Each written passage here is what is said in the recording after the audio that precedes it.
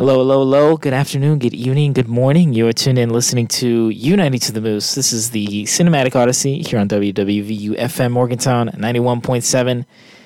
It's good to be back in the studio once again after a long break, a good long break. I hope you were unproductive, because I certainly was, because that's what breaks are for.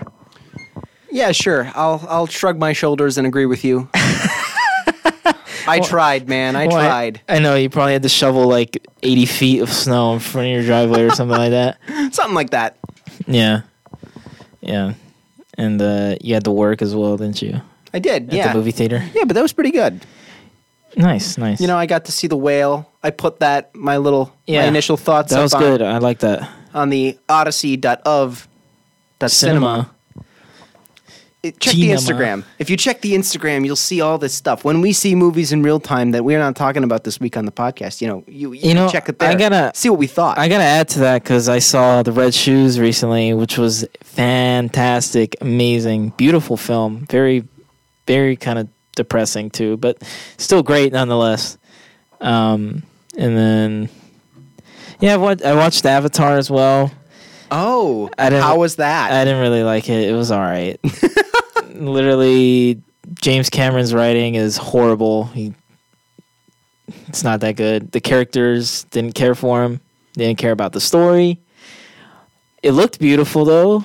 Hey, credit where credit is due. But even then, like, there was moments in the film where the frame rate was like changing up, and sometimes it looked like a video game. Like, it was too smooth. It was way too smooth, and I'm like, this is a little jarring. But yeah, overall, I didn't. Nothing. It's not that good. It's all right. It's all right at best. Sorry, James. James, look, dude, just make Terminator 2 again with better special effects. Dude, that's all you have to do. Just make Terminator 2 over and over again, and you'll be good. Avatar 3, The Way of Water 2, dude, Terminator 2. There's 3 more Avatars. He's contracted to make 3 more. I know. Oh, I know. Oh, my Lord, bro. But that's not what we're here to talk about. Nah. If I may. No. We're here to introduce our first film of the 2023 year. That's right. We're talking about Best Picture winner from the previous year at the Academy Awards. We're looking at CODA. It's if you listened to the previous week, you know that this is my number one from all of last year, and you know that Tristen. Gosh, I can't even get your name right. That's fine. Tristen is appalled at that choice. Yeah, very much so. And, I can't wait to hear it because, he hadn't seen it. So, he can be appalled just by on name recognition. But now he has a reason to be appalled. But, this film was nominated for Best Picture, won that, thank God. Troy Kotsur, wonderful portrayal of Father Frank Rossi. He won for Best Supporting Actor, and it won Best Adapted Screenplay from a 2014 French film. But we all know that I love it. But the real question is, Tristen, what did you think about it on your first watch? This movie sucked. This movie blows. Wow. This blows. Max, look, I respect your opinion, but I do not know what film you watched. Because frankly, I don't know what good you can come out of watching this. If I'm being honest. Wow. I did not like it. The only thing... Okay, this is the only credit I will give the film. There was only 2 sequences that I genuinely enjoyed. More or less one. There's one. And that was when they were at the concert and the sound went away. Yep. That was the only sequence that I actually liked. Everything else I thought was trite. I didn't think it was good because, frankly, it's a film about deaf people. No, but why is it focusing on the only person that can hear? I know the title of the film's CODA, Child of Deaf Adults. I know that, but to make it at least somewhat interesting, tell it from the perspective of the deaf family members, not from the perspective of Ruby. And so that was the crux of most of my issues with the film, because I was saying, oh, it's gonna be about Troy Kotsar's character and his like struggle about being a fisherman, like being deaf in the normal world and trying to navigate that with his family and whatnot. But then it pitched to the other way and started focusing on his daughter, who I didn't really like as a character all too much. She was very entitled, very whiny, and just overall unlikable in my opinion. And it stepped away from the potential power that could have been brought out from the mom, the dad, and the brother. Okay. Yeah. I mean, I have points to kind of prop up a different way of looking at each of those, specific critiques. I really enjoy this film. I do. Yeah, that's totally okay. Yeah, and this I mean, I wrote down, this is an incredibly, and I mentioned this last week. I am a fan of a good story. I would rather watch something with a strong story, a strong message behind that, than just a collection of scenes that push on an ideology. I like the cohesion. This is something that I guess it's maybe I can relate to it a little bit more. I come to school for arts, therefore I can understand the audition process, the rehearsal process, the practice that goes into that, how much time is required. But then, I'm not a fisherman. I don't fish wake up at 3 a.m. to fish before I go to a full day of high school, before I do vocal rehearsal all night, and then do it again 5 days a week. But like, the way I look at this is the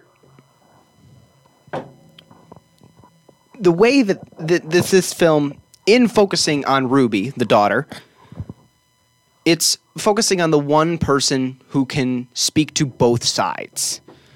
It's the one person who understands ASL, can speak to her parents, can articulate what the deaf people are saying, what her mother, her father, her brother, because that's her job, basically.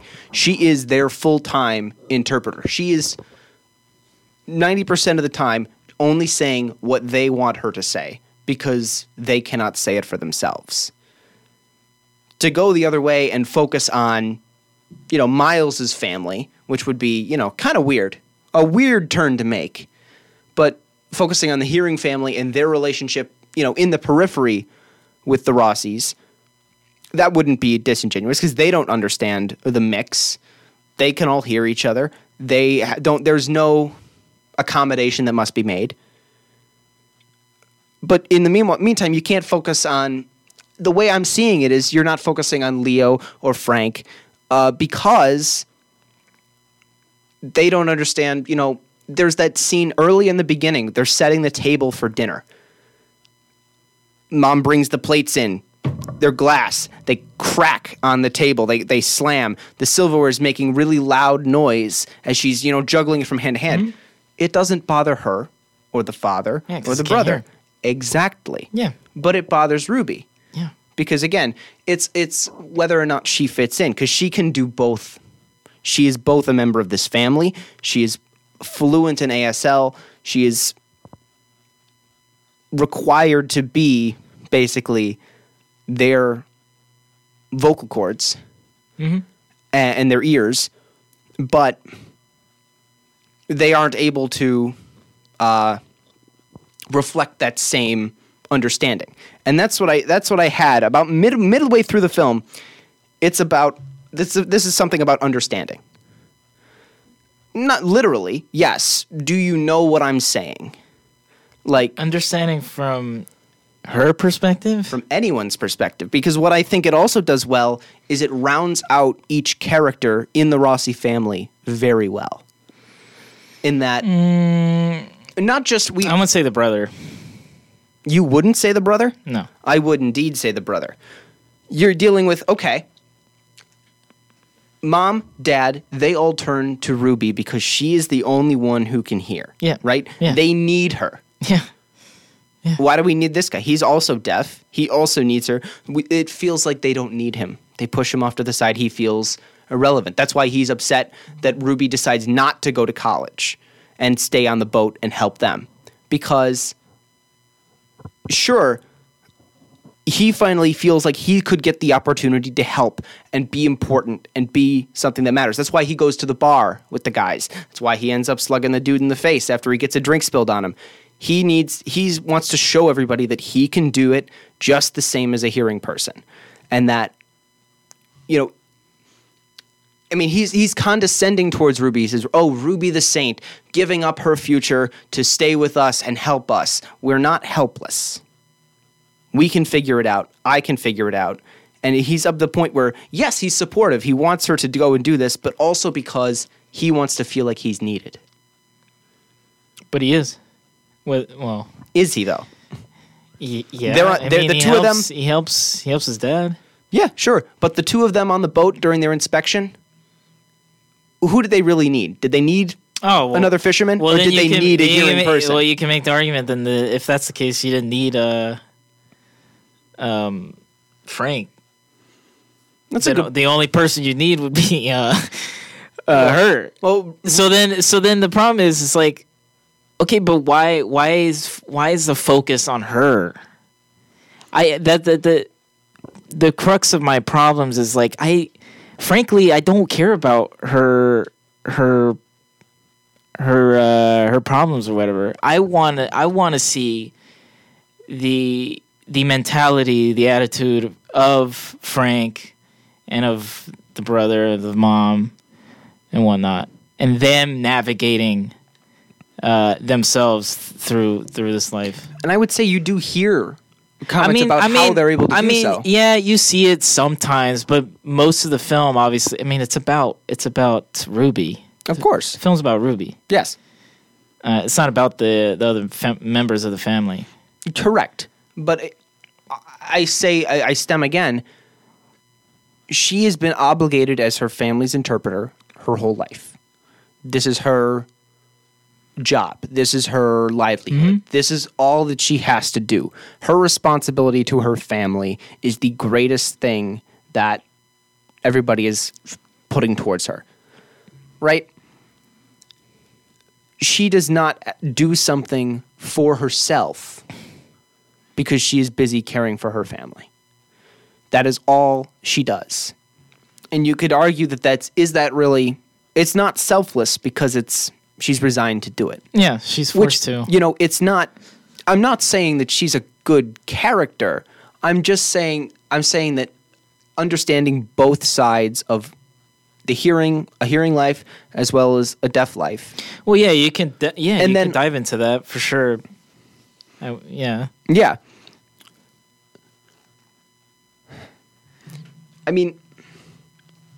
Also, what gets me about the one scene that you love is that, again, her passion, something that she enjoys, something that she's been unable to pursue, mostly due to her obligation to her family, has been singing.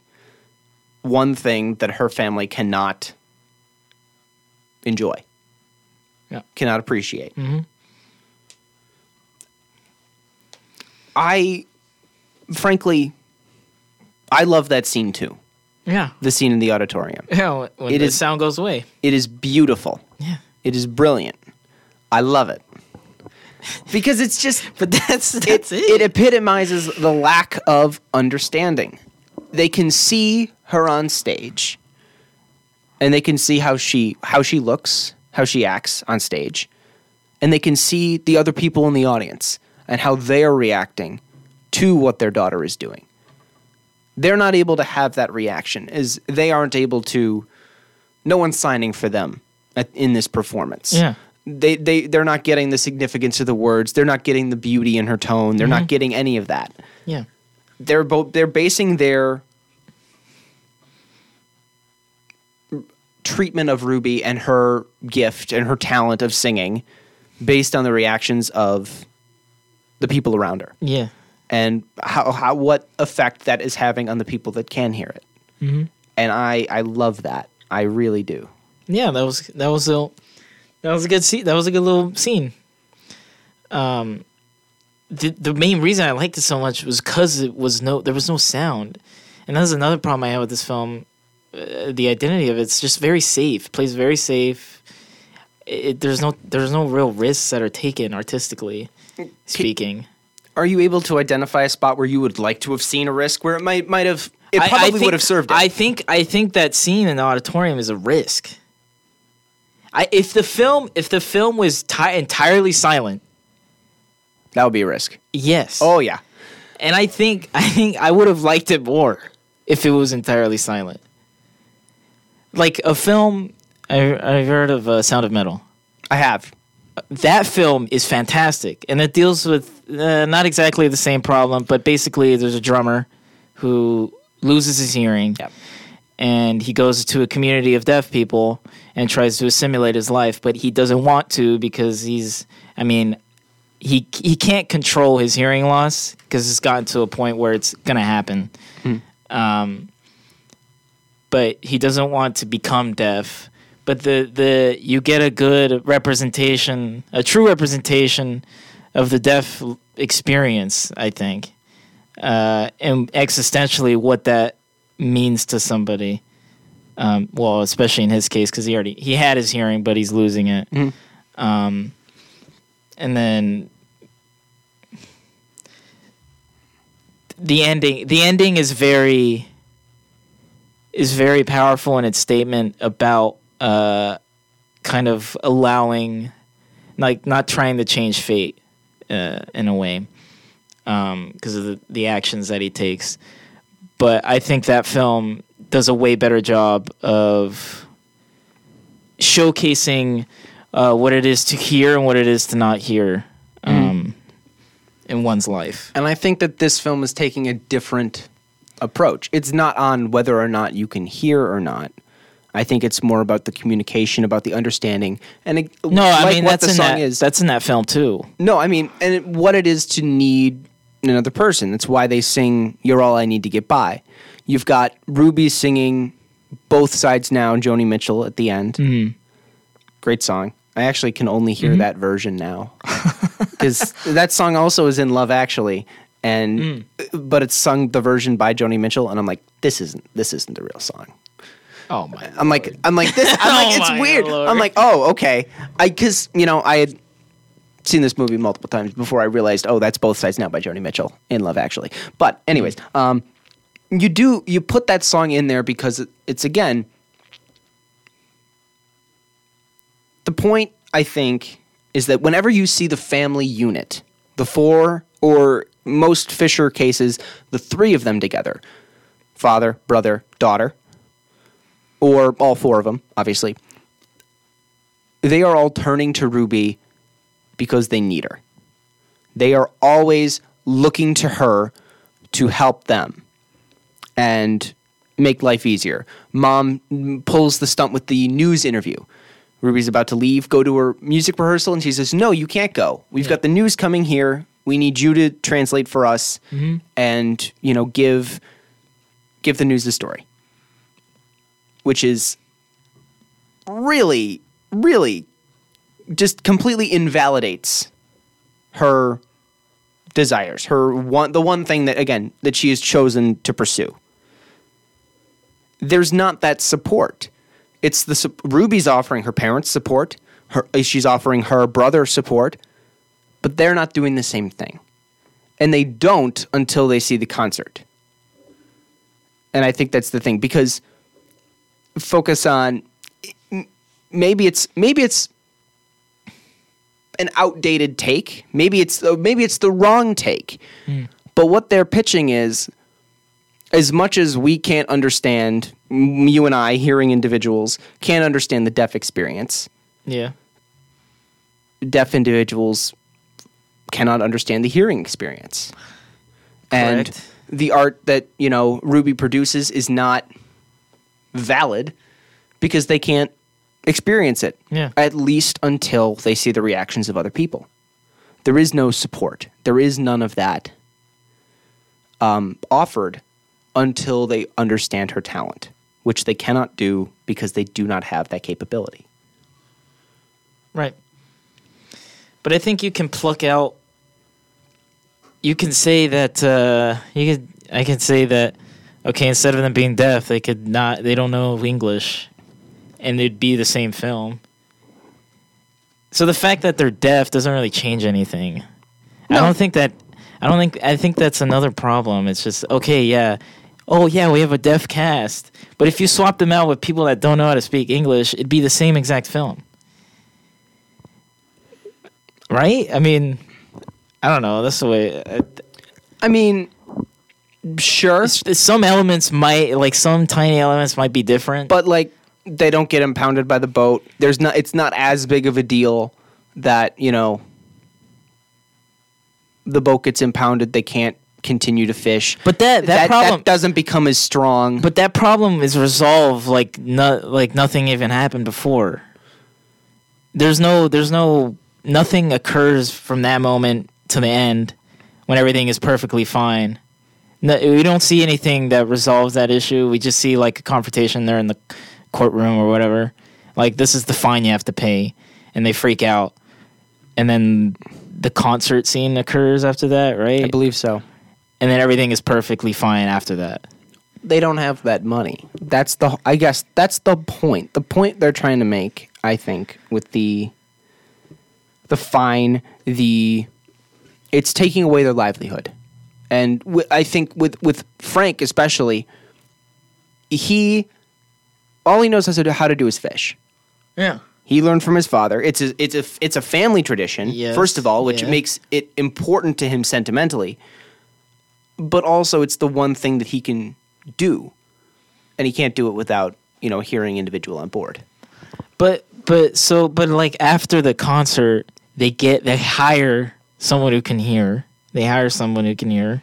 And then the business looks like it's going well. I mean, I'll be honest with you. I don't know if they hired somebody because all I saw on the boat was Gertie, the friend, and Miles, who also can hear and is a friend of Ruby's. Wasn't there a separate guy on the boat at the end? I don't think so. I think that guy might have been Miles. Before she went to school? Possible. Here, check. But regardless, they had the boat back, so it's like some miracle occurred between. Like, I don't think the ending was earned. The sweetheart ending I don't think that was earned. And I didn't really like the resolution between the Bernardo and Ruby, because he got mad at her. He got angry. And then she sang at the concert, and everything was okay. It was all perfectly fine. And then their relationship was kind of whack too. There wasn't any chemistry between the two of them. Like, oh, you did something that hurt my feelings. All right, concert time. Okay, we're all good now. It's kind of like Disney Channel-esque, like, resolution. That's what I don't think the writing is just in the direction for that matter too. Like, don't feel like it earns any of the things that it got at the end, the conclusion. You do. Is that based on a character standpoint? Is that based on a visual standpoint? Like Ruby getting into school, the characters. I mean, being able to perform in the concert is not a contingency of doing private lessons. That's a contingency of taking a class, which is a requirement usually. With the class. But I'm talking about... It's gotta happen, regardless. I'm talking about everything resolving itself out of thin air. Like, it wrapped up very nicely at the very end. Like, it was a very sweet ending, which it was. It was a sweet ending. Yes. But I didn't feel like it earned that ending.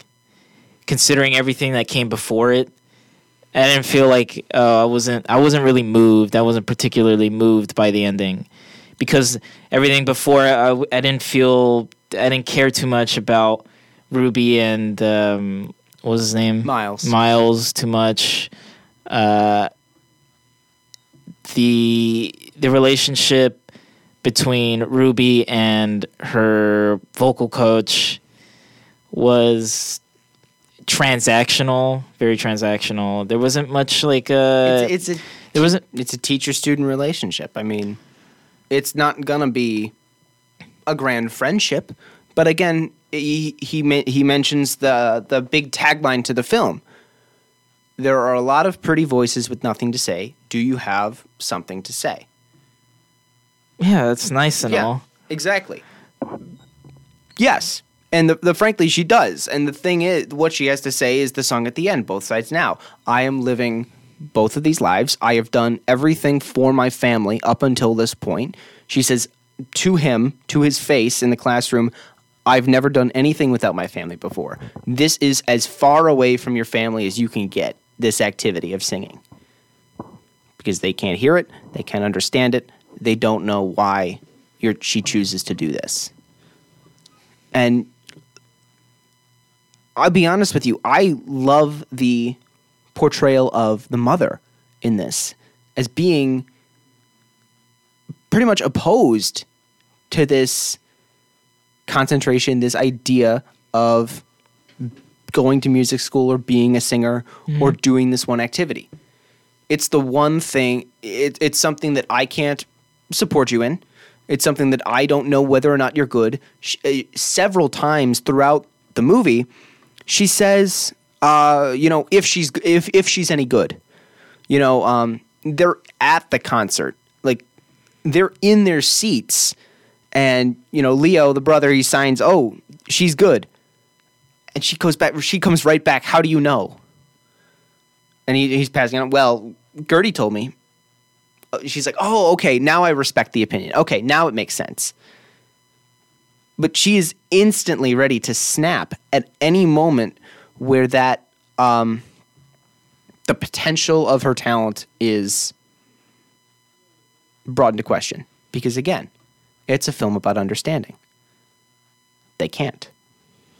Yeah. Yes, that is true. They cannot understand each other. I saw that. I saw that in the film. Cool. I saw that. No, I saw that. But I was like, nothing about it was particularly intriguing to me. None of the characters clicked with me. I frankly didn't like Ruby. Like I said, she's very whiny and entitled and just like, I don't know. She's not, I guess I mean. See, I guess you can pull that. I don't get that vibe necessarily from her. I mean, sure, but I see how you can pull that. Sure, she's stressed, which is true. I mean, yeah, she's doing a lot. I'll say that she's doing a lot, but even then, I feel like she takes for, I don't know. She thinks it's easy for her parents to just kind of like do whatever. True. Yeah, but they can't. They're not at the level where they can just hire an interpreter. She also plays the damsel in distress a little bit much in there, but again, we do have to consider the fact that she's been bullied and harassed for her family for the longest time. If you're trying to fit in high school and your parents show up blasting gangster rap, again, she mentions that she talked like a deaf person earlier on, and people made fun of the way that she spoke because, again, she had never been around hearing people. Yeah, I know that. And, you grow up with that kind of what's the word? Ostracization. That's the one. Yes, what that word Ostracized. is. Ostracization. She gets made fun of for her family's livelihood. Oh, you smell like fish. You smell disgusting. What are you doing with your life? Of course, it was from somebody in like a nice little jacket, good fancy outfit. Probably spent a lot of money on that. Smell good. I smell like fruit, probably. Honestly, I'll put my money on that. But like, it's not easy. It's definitely not easy to be Ruby, but no, she does tend to play into the the damsel a little bit. But again, I've said that phrase too many times. You know, if you're counting when you're listening, tell me how many times I said "but again," just as a reminder. That's my catchphrase today. That's my segue. But again, she's got a lot on her plate, and she feels that she's the only one that can do it because she is. Yeah. Might she be like, oh, I would love to have more than one friend? Yeah. I would love to have a boyfriend. I've had my eye on this boy for a while, and you know what? I would really like it if he didn't think my family was a joke or laughed at them just for the way that they communicate.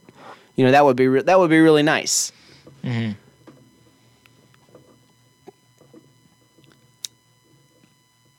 Yeah, that was. I knew where I was going with that. Not anymore. Go for it, Tristen.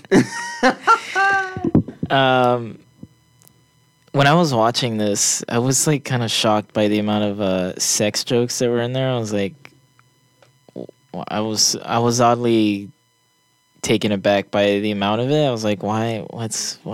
Why is such the focus on this? Oh, like Frank is like so overtly vulgar. It just comes off as childish. Again, the writing, and like the brother too. I mean, I just thought that was like kind of. I didn't really take it that seriously.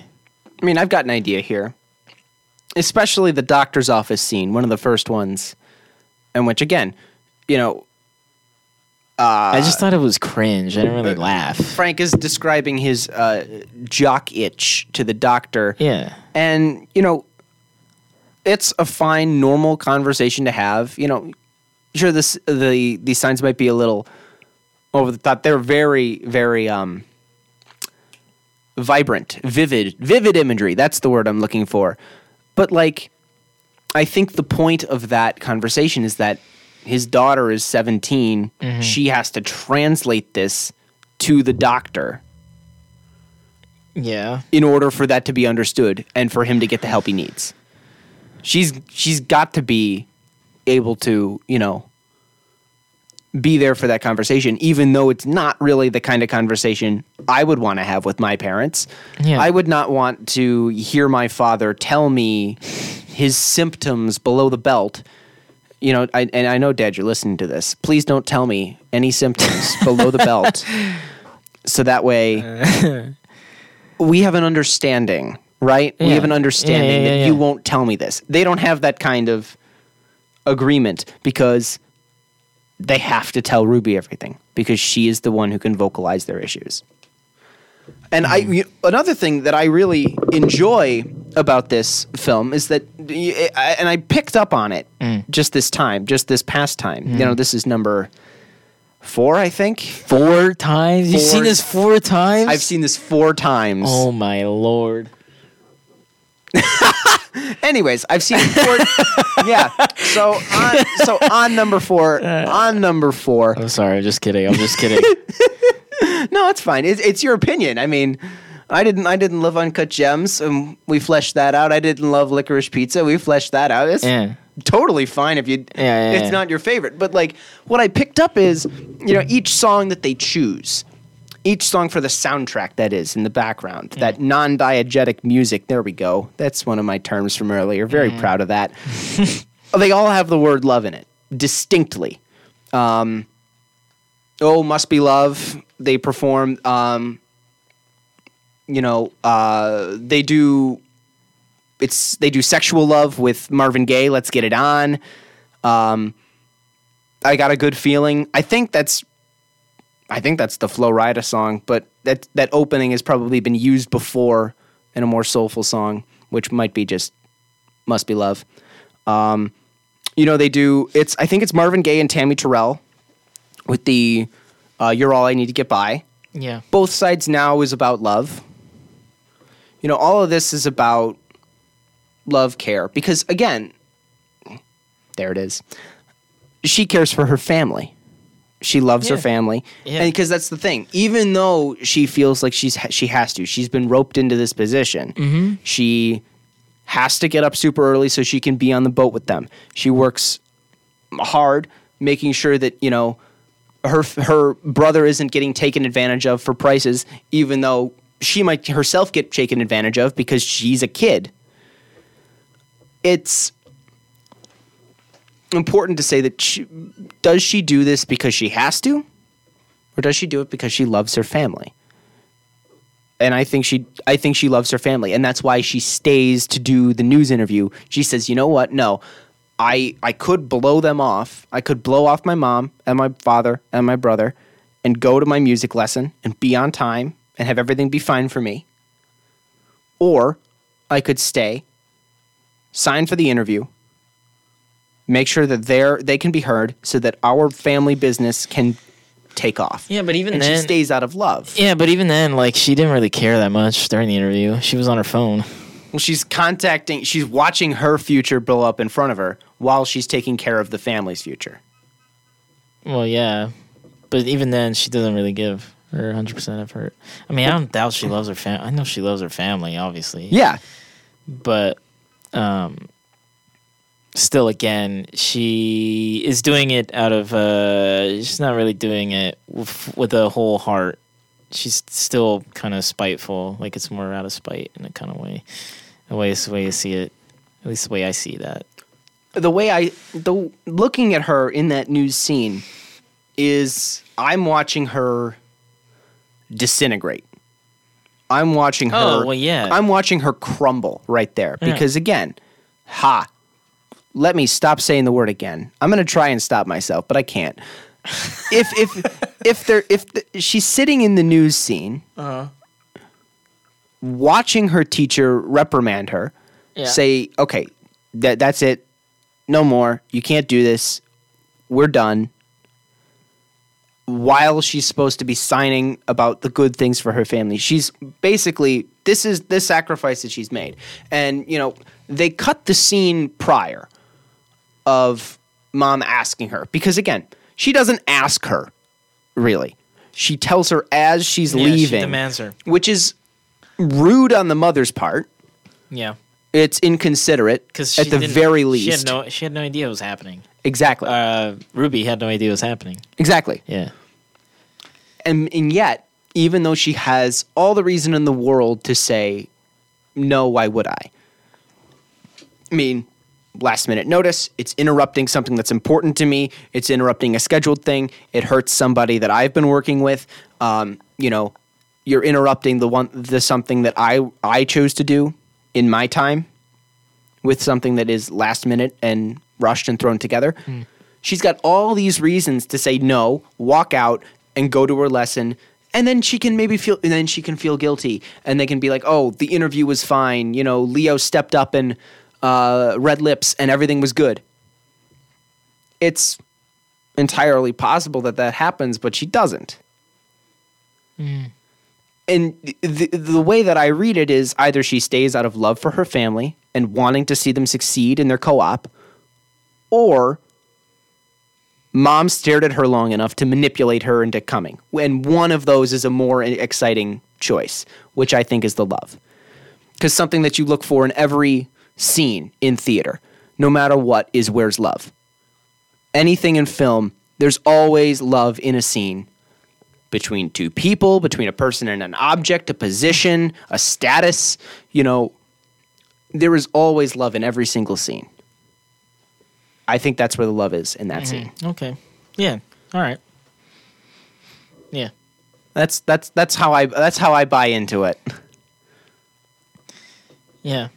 But still, okay, so you said this was the best film you saw last year. Better than The Godfather, better than La Haine, which you didn't even rank. Better than Ran, you didn't even rank either. Better than Tar, Triangle of Sadness. I don't know, the list goes on. It does. For about 10 episodes on all streaming platforms. Better now. than, well, I guess for the first time you watched it because you already seen Jojo Rabbit 4. I don't know, but better than those films that I named. Better than, man, I can't believe it. Better than The Godfather. That's crazy. It's crazy. And I'll say it again. I know, it's your opinion. It's not even. There's a difference. Did you like it more? Like you enjoyed it more? I would say so. Okay. And I say there's a difference if I said it was a top 15 for me. Not the best. Because the best would be critically acclaimed. Best Picture is critically acclaimed, usually. I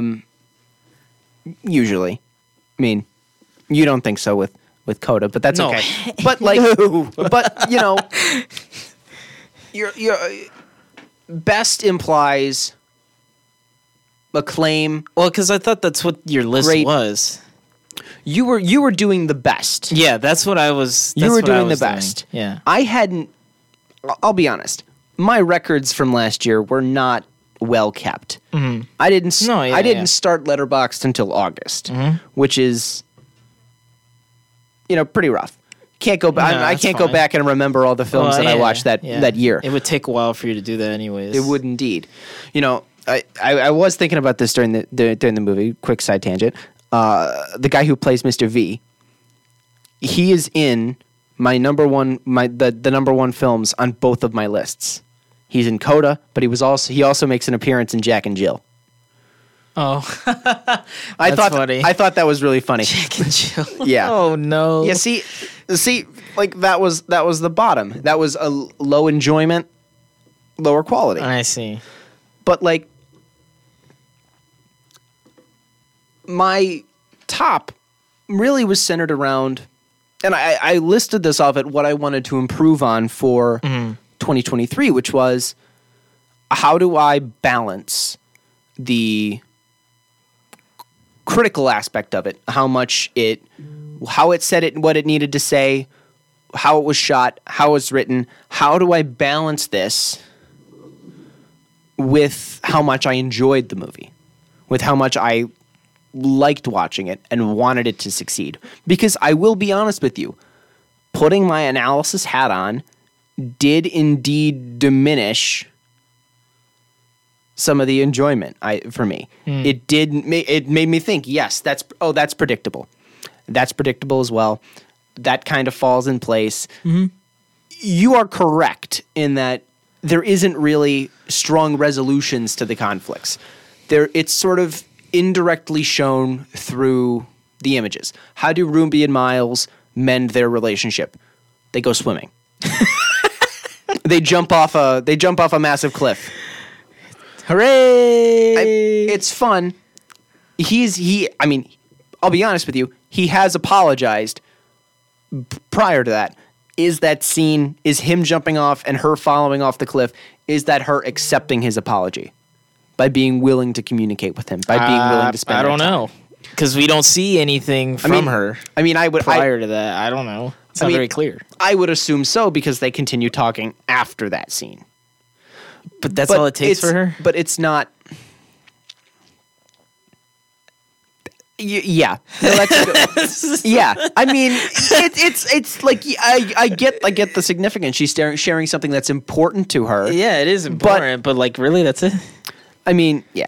No. She literally got laughed at. Her family was ridiculed and humiliated in front of her face in public. Or I could take a mildly more depressing look at this, and we could say, okay, she chooses to forgive Miles here because Miles is giving me attention. Miles is someone who's going to give me love outside of my established group of 4 other people: Gertie, Mom, Dad, Leo. And now, new person. But the film never takes that tone or route at all. No, it doesn't. But I don't think you can interpret. The film may not, but the character may. Because if you're getting in the head of the person, that's one way it could end up. That is true. That's one way it could end up that going. Is true. I choose to forgive this person because I would like this love coming from them. That's true. That's a good point. Yeah. He obviously respects her talent. Uh-huh. He obviously, he cares enough about her. He likes her enough to say, you and your family, you all get along. Your parents still love each other. You guys have a strong relationship. And she's like, yeah, I'd like a strong relationship with you. Next scene. But yeah, it works. I think, at least in the sense of, if you're looking for love, which there's love in every song, so there's got to be love in every scene. See, look at that. I'm just full of these gems today. I'm on my toes. I was ready for this. 4 times. Gonna be a 5th soon. Yeah. But is it? I mean, I'd like to shunt, I think that's the word, over to, I guess, awards reasoning. And why I think it won the Best Picture award. Okay. All right, so I have my reasons. I know why. You want to go first? Go for it. No, you go first. You go first. Okay. You go first. You go first. Okay. I can think. I gotta map this out. Why don't you go first? You sure about that? I'm certain about this. Go for it. We might have the same answers, but probably not. Do it. Okay. It's very simple. The Academy voters suck. They don't know taste when it hits them in the face. They only got lucky with Parasite before COVID hit. That was probably one of the only rare times where they actually voted the right film to win the award. I don't remember the last time before that. It's been forever. By the way, this film is classic Oscar bait, just a very run-of-the-mill drama. The only difference is that a portion of the cast is deaf, and that's pretty much the only reason that it won Best Picture, was because a portion of the cast was deaf.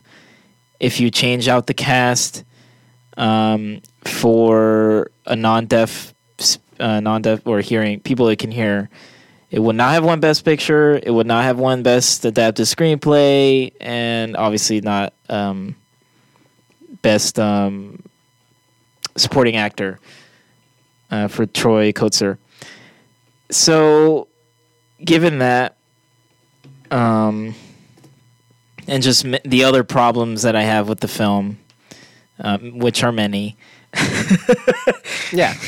I mean, it didn't deserve to win Best Picture over literally anything in that year. Literally anything else could have won over CODA, and I would have been totally okay with that. Well, which ones did you see? I saw Drive My Car, and I saw, what else did I see? Licorice Pizza? That was one.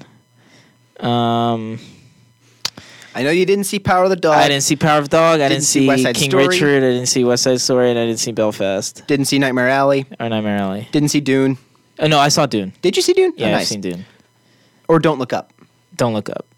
Okay, you saw maybe 4 of them. CODA's probably better than Don't Look Up, because I know that got terrible reception. Yeah. Well, yeah. Okay, maybe accept that. Well, yeah. Maybe accept that film, but over everything else except for Don't Look Up. Come on now, Academy of voters, what are you doing? What do you think? Why do I even have faith in them? Well, here's what I got. I shouldn't even have faith in them. Here's and again, I say it's all subjective. And then best adapted screenplay over Drive My Car. Come on now, come on. Frankly, come on. Tough. I enjoyed both of those films greatly. Come on. I enjoyed both One of those is far greatly. better than the other. Drive My Car is so much better than this. I want to take a look at something, okay? All right, go. Best Supporting Actor, Troy Kotsur won. Yeah, he was good. I believe that he was good. He deserved it. I believe that he deserved that award. No, he was good. Certainly over Jesse Plemons, certainly over Cody Smith-McPhee. No, he was Power of the good. Dog. I don't have a problem with the deaf actors. But they were good. The only film nominated for Best Picture that I didn't watch was Dune. That was the only one. I saw all of the other ones. CODA ranks near the top for me in matters of enjoyment, in matters of importance, in matters of, I guess, filmography. But, I did predict that Drive My Car would win Best International Film. And frankly, I would not have been upset if it won Best Picture because I was blown away by that movie. Drive My Car is so good. I was blown away. It's so good. But, But of course... let's see. I'm going to go through them real quick. Okay. Go. CODA won, and I thought, yeah, that's great. Perfect. I figured as much. I didn't see Dune. Dune was pretty good. I cannot offer... Dune was solid. I cannot offer a comparison there, but I would probably still pick CODA over that. Chances are, knowing me. We go to Nightmare Alley, portions of which were filmed in Buffalo, which was pretty cool. Oh, that's cool. But I mean, it was strange. I couldn't get behind it. It was weird. I didn't get the follow the message. It was I didn't get it. And that might just be a me issue, but I don't think I would go and watch it again either. Sorry, Guillermo. That was Del Toro's. Yeah, picture. no, I know, yeah. Yeah. West Side Story, it was West Side Story. It was a remake of West Side Story with HD. Not going to win Best Picture. I mean, Ariana DeBose. Funny. Ariana DeBose was great as That was funny. Anita, but In HD. yeah, I mean, come on. And like Rita Moreno hilarious. sings That's hilarious. wonderful rendition of Somewhere in that movie, but it was not enough to make it a Best Picture winner, especially since I don't believe the original won Best Picture. So it's kind of hard to do that with a revival when you're really just doing the same show. I mean, high schools all over do that show. Yeah. Steven. It's iconic play. Yeah. It's an iconic play. I mean, Spielberg seems to be going on the redemption arc with The Fabelmans this year, so I think I still got to see that. I do too. I still got to see that. But then we rock over to King Richard. King Richard is a biopic. Was Will Smith good in it? Yes. Did I think Ingenue Ellis, who was the mother in that movie, did I think that she probably should have won Best Supporting Actress? Yeah, I did. I did think that she should win. But altogether, that's a biopic. This is CODA's another movie that maybe is a little bit too predictable, but I would again, I enjoyed CODA more. I follow that over that. So bam, there's another one out. Don't Look Up. It started off strong, and then didn't. I did not really care for it. It didn't make me feel good, and I think that was the point, but I think if you suspend your disbelief and watch it, you may enjoy it more. But if you're watching it like as a critic, it might not. It won't really pique your interest. It wasn't fantastic. Oh, so bam, Don't Look Up. Licorice Pizza. We've discussed this in depth. I have concrete reasons now on why I didn't enjoy it the second time. Yeah. So bam. That leaves Power of the Dog, which I have again railed on. I bet you I'd like it. I'd probably like it, huh? I'm actually not sure. I think I'd like it. I don't know. Actually, you know what? Why don't you watch it? Yeah, I don't know. We'll hear about it later. I think I'd like it. Definitely more than this. We got Belfast. Belfast was good. I liked Belfast, but I'm glad that Kenneth Branagh won for Best Original Screenplay there. At least I think he did. He did. Him, that or director. No, he won for screenplay. No, he won screenplay. But good. It was lovely written, beautifully written. But, again, it was as were a bunch of the movies that year. It was just kind of a personal thing for him. Maybe it spoke to the masses. It was a nice moving story of him 5 years old in Belfast, Ireland. Not 5 years old, but young in Belfast, Ireland. Really, really sweet. Love the Van Morrison music in that one. But again, I would have to say I enjoyed CODA more. And then Drive My Car, which is just 3 hours of mesmerizing cinematography. I'll be honest, probably could have been Drive My Car. I would not have thrown a fit. I would have been like, my mom and dad would have been like, oh, come on, we loved CODA. And I'm like, no, but hear me out. That was fantastic. Drive My Car should have won Best Picture. Should have. But again, Academy voters, they don't know good art when it slaps them in the face. Except for that one time when they actually voted Parasite. I remember that one year when Roma, Alfonso Cuarón won Best Director, and then Green Book won Best Picture. I couldn't believe it. I was so unbelievably mad. I was irrationally angry. Like, I don't know why I care so much, but I do. We'll present a full in-depth look at this year's Academy Awards late March, the week before they're airing. The nominations drop on January 24th. Indeed. And then the show is in March, the beginning of March. But, oh my God. But forgetting the Academy, I'd like to tie it back into what I said back in the new year. What was that? I think this is this is a positive movie. I think this is a movie that has, I think it's rewatchability, because I still enjoy it. I still feel how I feel when I see it, and maybe it hits more for me as an art student, as somebody who's, it's maybe a little bit more subjective. I understand the audition process, not feeling as whether or not you're good enough, putting effort in, and maybe not having that viewed as, good enough. Maybe that hits more in depth for me as, someone who will go to an audition and will be told that he's not good enough and will eventually, hopefully, prove that little voice wrong.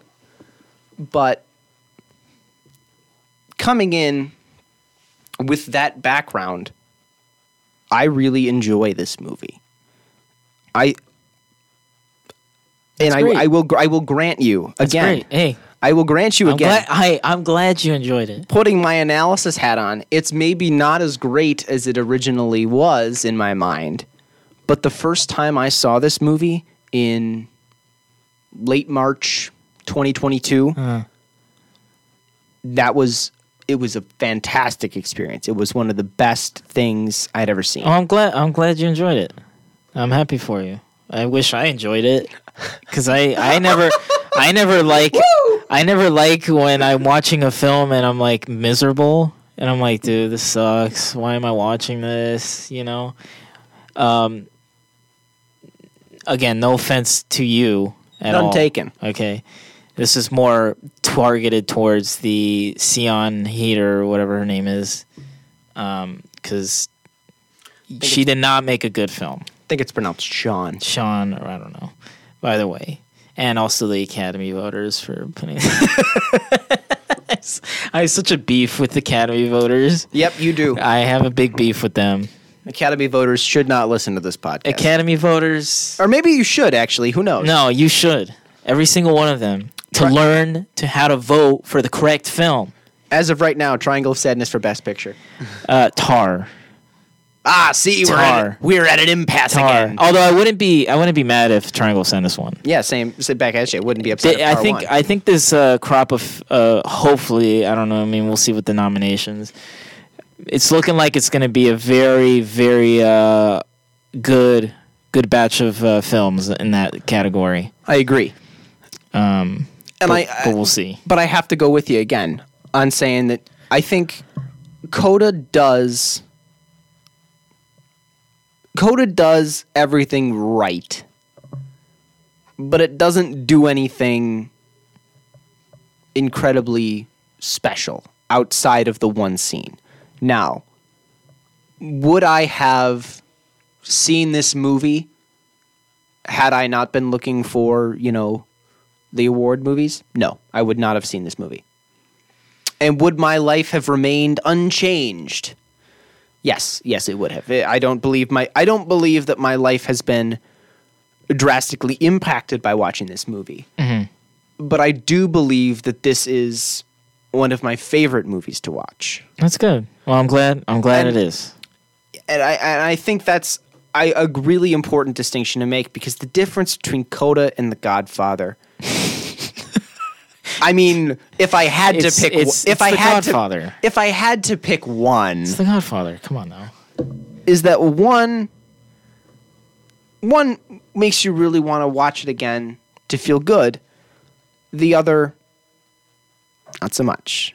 I don't know how great I didn't feel great at the end of The Godfather.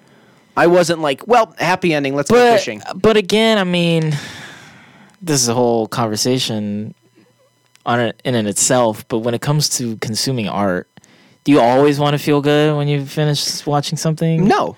And again, that's why I enjoyed The Whale. I did not feel good during The Whale. And I loved it.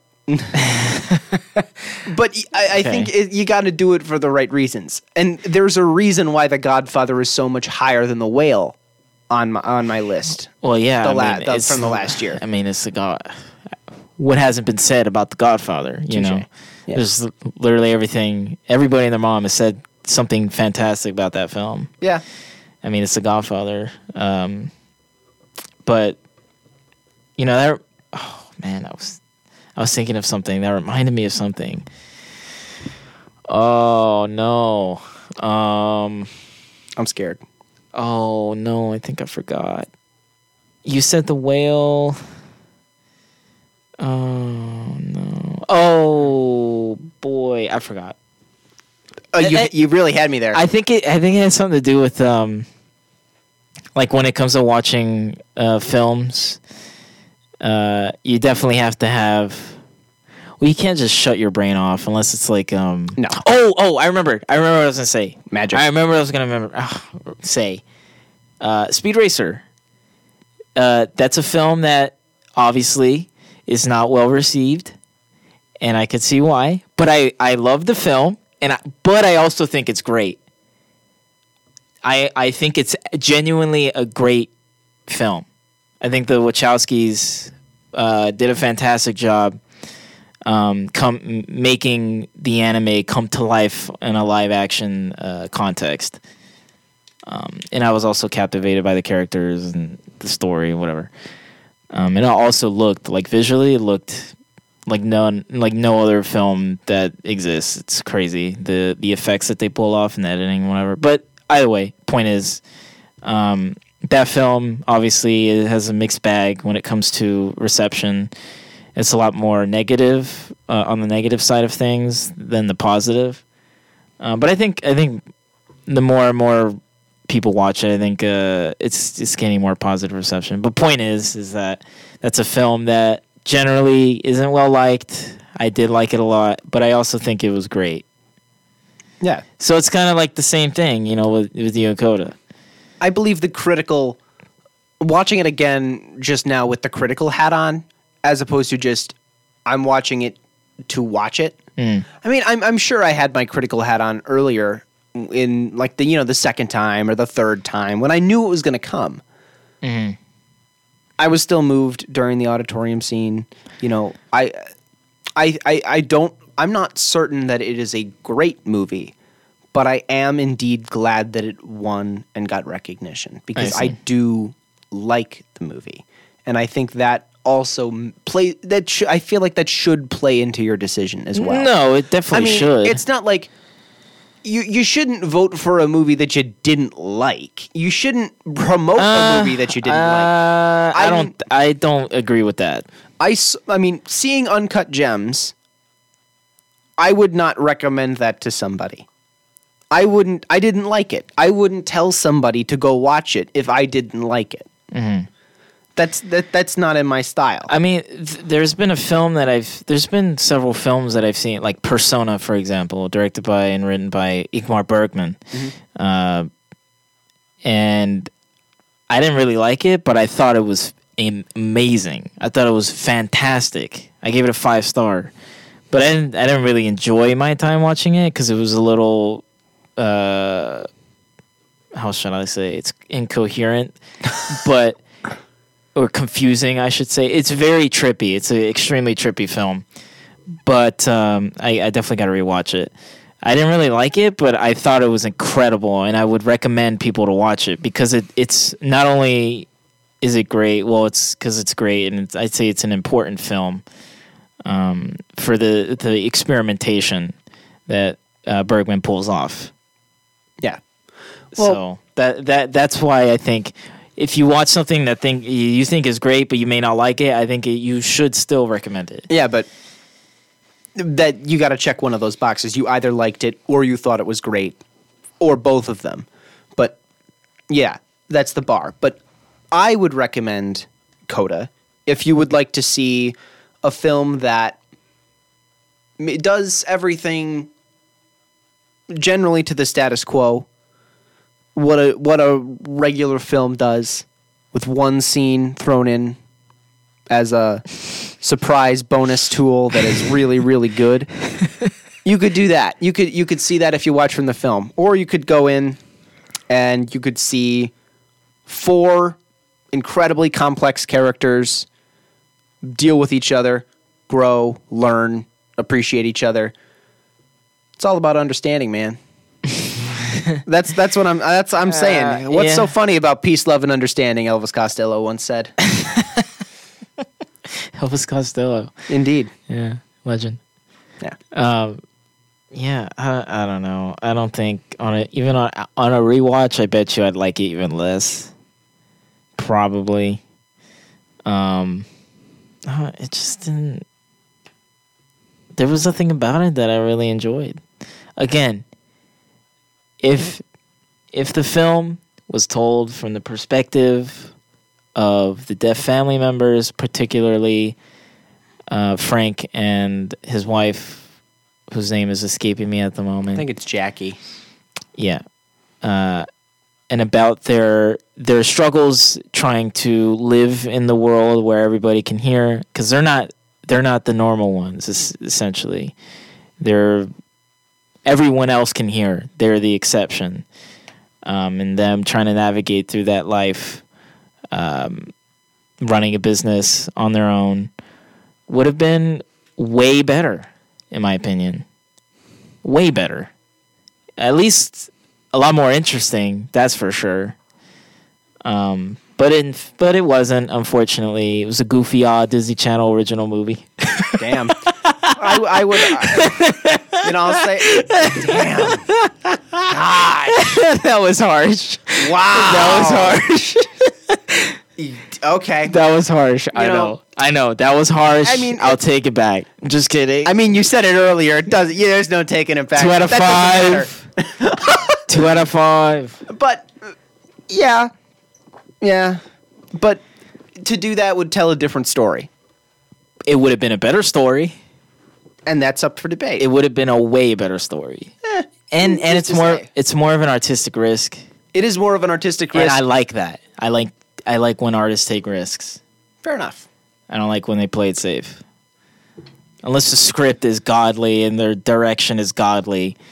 And it's like the perfect version of like a super simple kind of story. Like the Before trilogy, for example. Which is very simple. It's just 2 people fall in love with each other. But it's like extremely dense and very complicated and like super moving. By the way, that's enough. That's enough for me. Enough negative, Tristen. Again, anything positive you want to end on? See how we always end on a positive note. Just to aside from the auditorium scene, anything that you struck, anything chemistry. Chemistry between the actors, relationship between the father and daughter. The performances from the deaf cast was pretty good. I really liked Troy. He was fantastic. Yeah. He was probably my favorite character. Yeah. And we don't really see much of him. I mean, we see him plenty. I mean, he probably gets second most screen time, probably. Yeah, I would say so. Yeah, okay, never mind. But still, it's not. The film's not about him. It's about his daughter, which I don't like. But either way, just in case you missed it. I know. I said that so many times. That's pretty much it. Just yeah. What for next week? Something. Maybe something you'll like. Who knows? I don't know. I don't have anything in mind right now. We'll promote it. Follow us on odyssey.of.cinema on Instagram. We'll announce it. when we figure out what the heck we're doing next week, we'll announce it. And we also got to figure out when we're going to record stuff. Yeah, but that's not something they know. Yeah, I know. I know. Sorry. Ooh, the behind the scenes, the scheduling, the secret life of Tristen and Max. Did you were you surprised by my reaction? No. I don't think so. No, I'm not. I mean, I think I would have been more surprised if you had loved it. I'm not surprised by your reaction. I guess I'm just... nothing you said is really shocking to me, I guess. Like, I could say that, yeah, I was getting ready for it. I had a feeling that you weren't going to feel as strongly towards it as I did. Given your reaction not 12 days ago. Oh, that was so funny. I was genuinely shocked that you said CODA. I know. I was so shocked. Oh, I know. I was, dude. Oh my! If you guys could see my face when he said that, oh my Lord, wow. Yeah, I couldn't believe it. I still can't believe it. I still can't. But hey, whatever. That's just your opinion. New number 1, Over the Hedge. 2006. Over the Hedge. It's better than this. I disagree. It's better than this. But again, this was our discussion on CODA. My number 1. My God. Tristan's not number 1. Nah, it's down there, dude. It's not. That's fine. It's down there. It's all art is subjective. It is. No, it is. And as like I said before in an episode, I forget what episode it was, but where I was talking about trying not to be elitist. I think gatekeeper-ish. I think that was right after I said CODA. Yeah. No. Was it? I think so. Oh, I don't know. No, it wasn't. It was on a different. No. I mentioned it on a different episode while we were here. Yeah. But I think I did mention it then as well. Yeah. I'll mention it again. But it's so hard.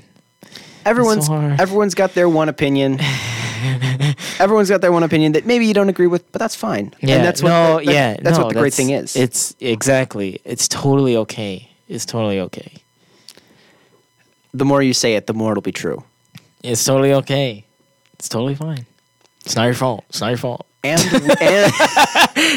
and with that, oh God, and with that, Tristen, take us out. All right, that's been the Cinematic Odyssey here on U92, the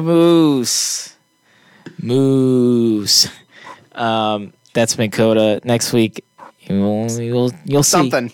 You'll see. It'll be something. No, I'm gonna stop. Thank you for tuning in, listening to me rant, listening to Max praise CODA. I liked ranting. It's fun. It's fun ragging on film sometimes. Now you know how I felt about Frosty. It's fun. But that's enough. We gotta stop. Anyways, have a great rest of your day whenever you're listening to this, and see you next week. All right. Bye-bye.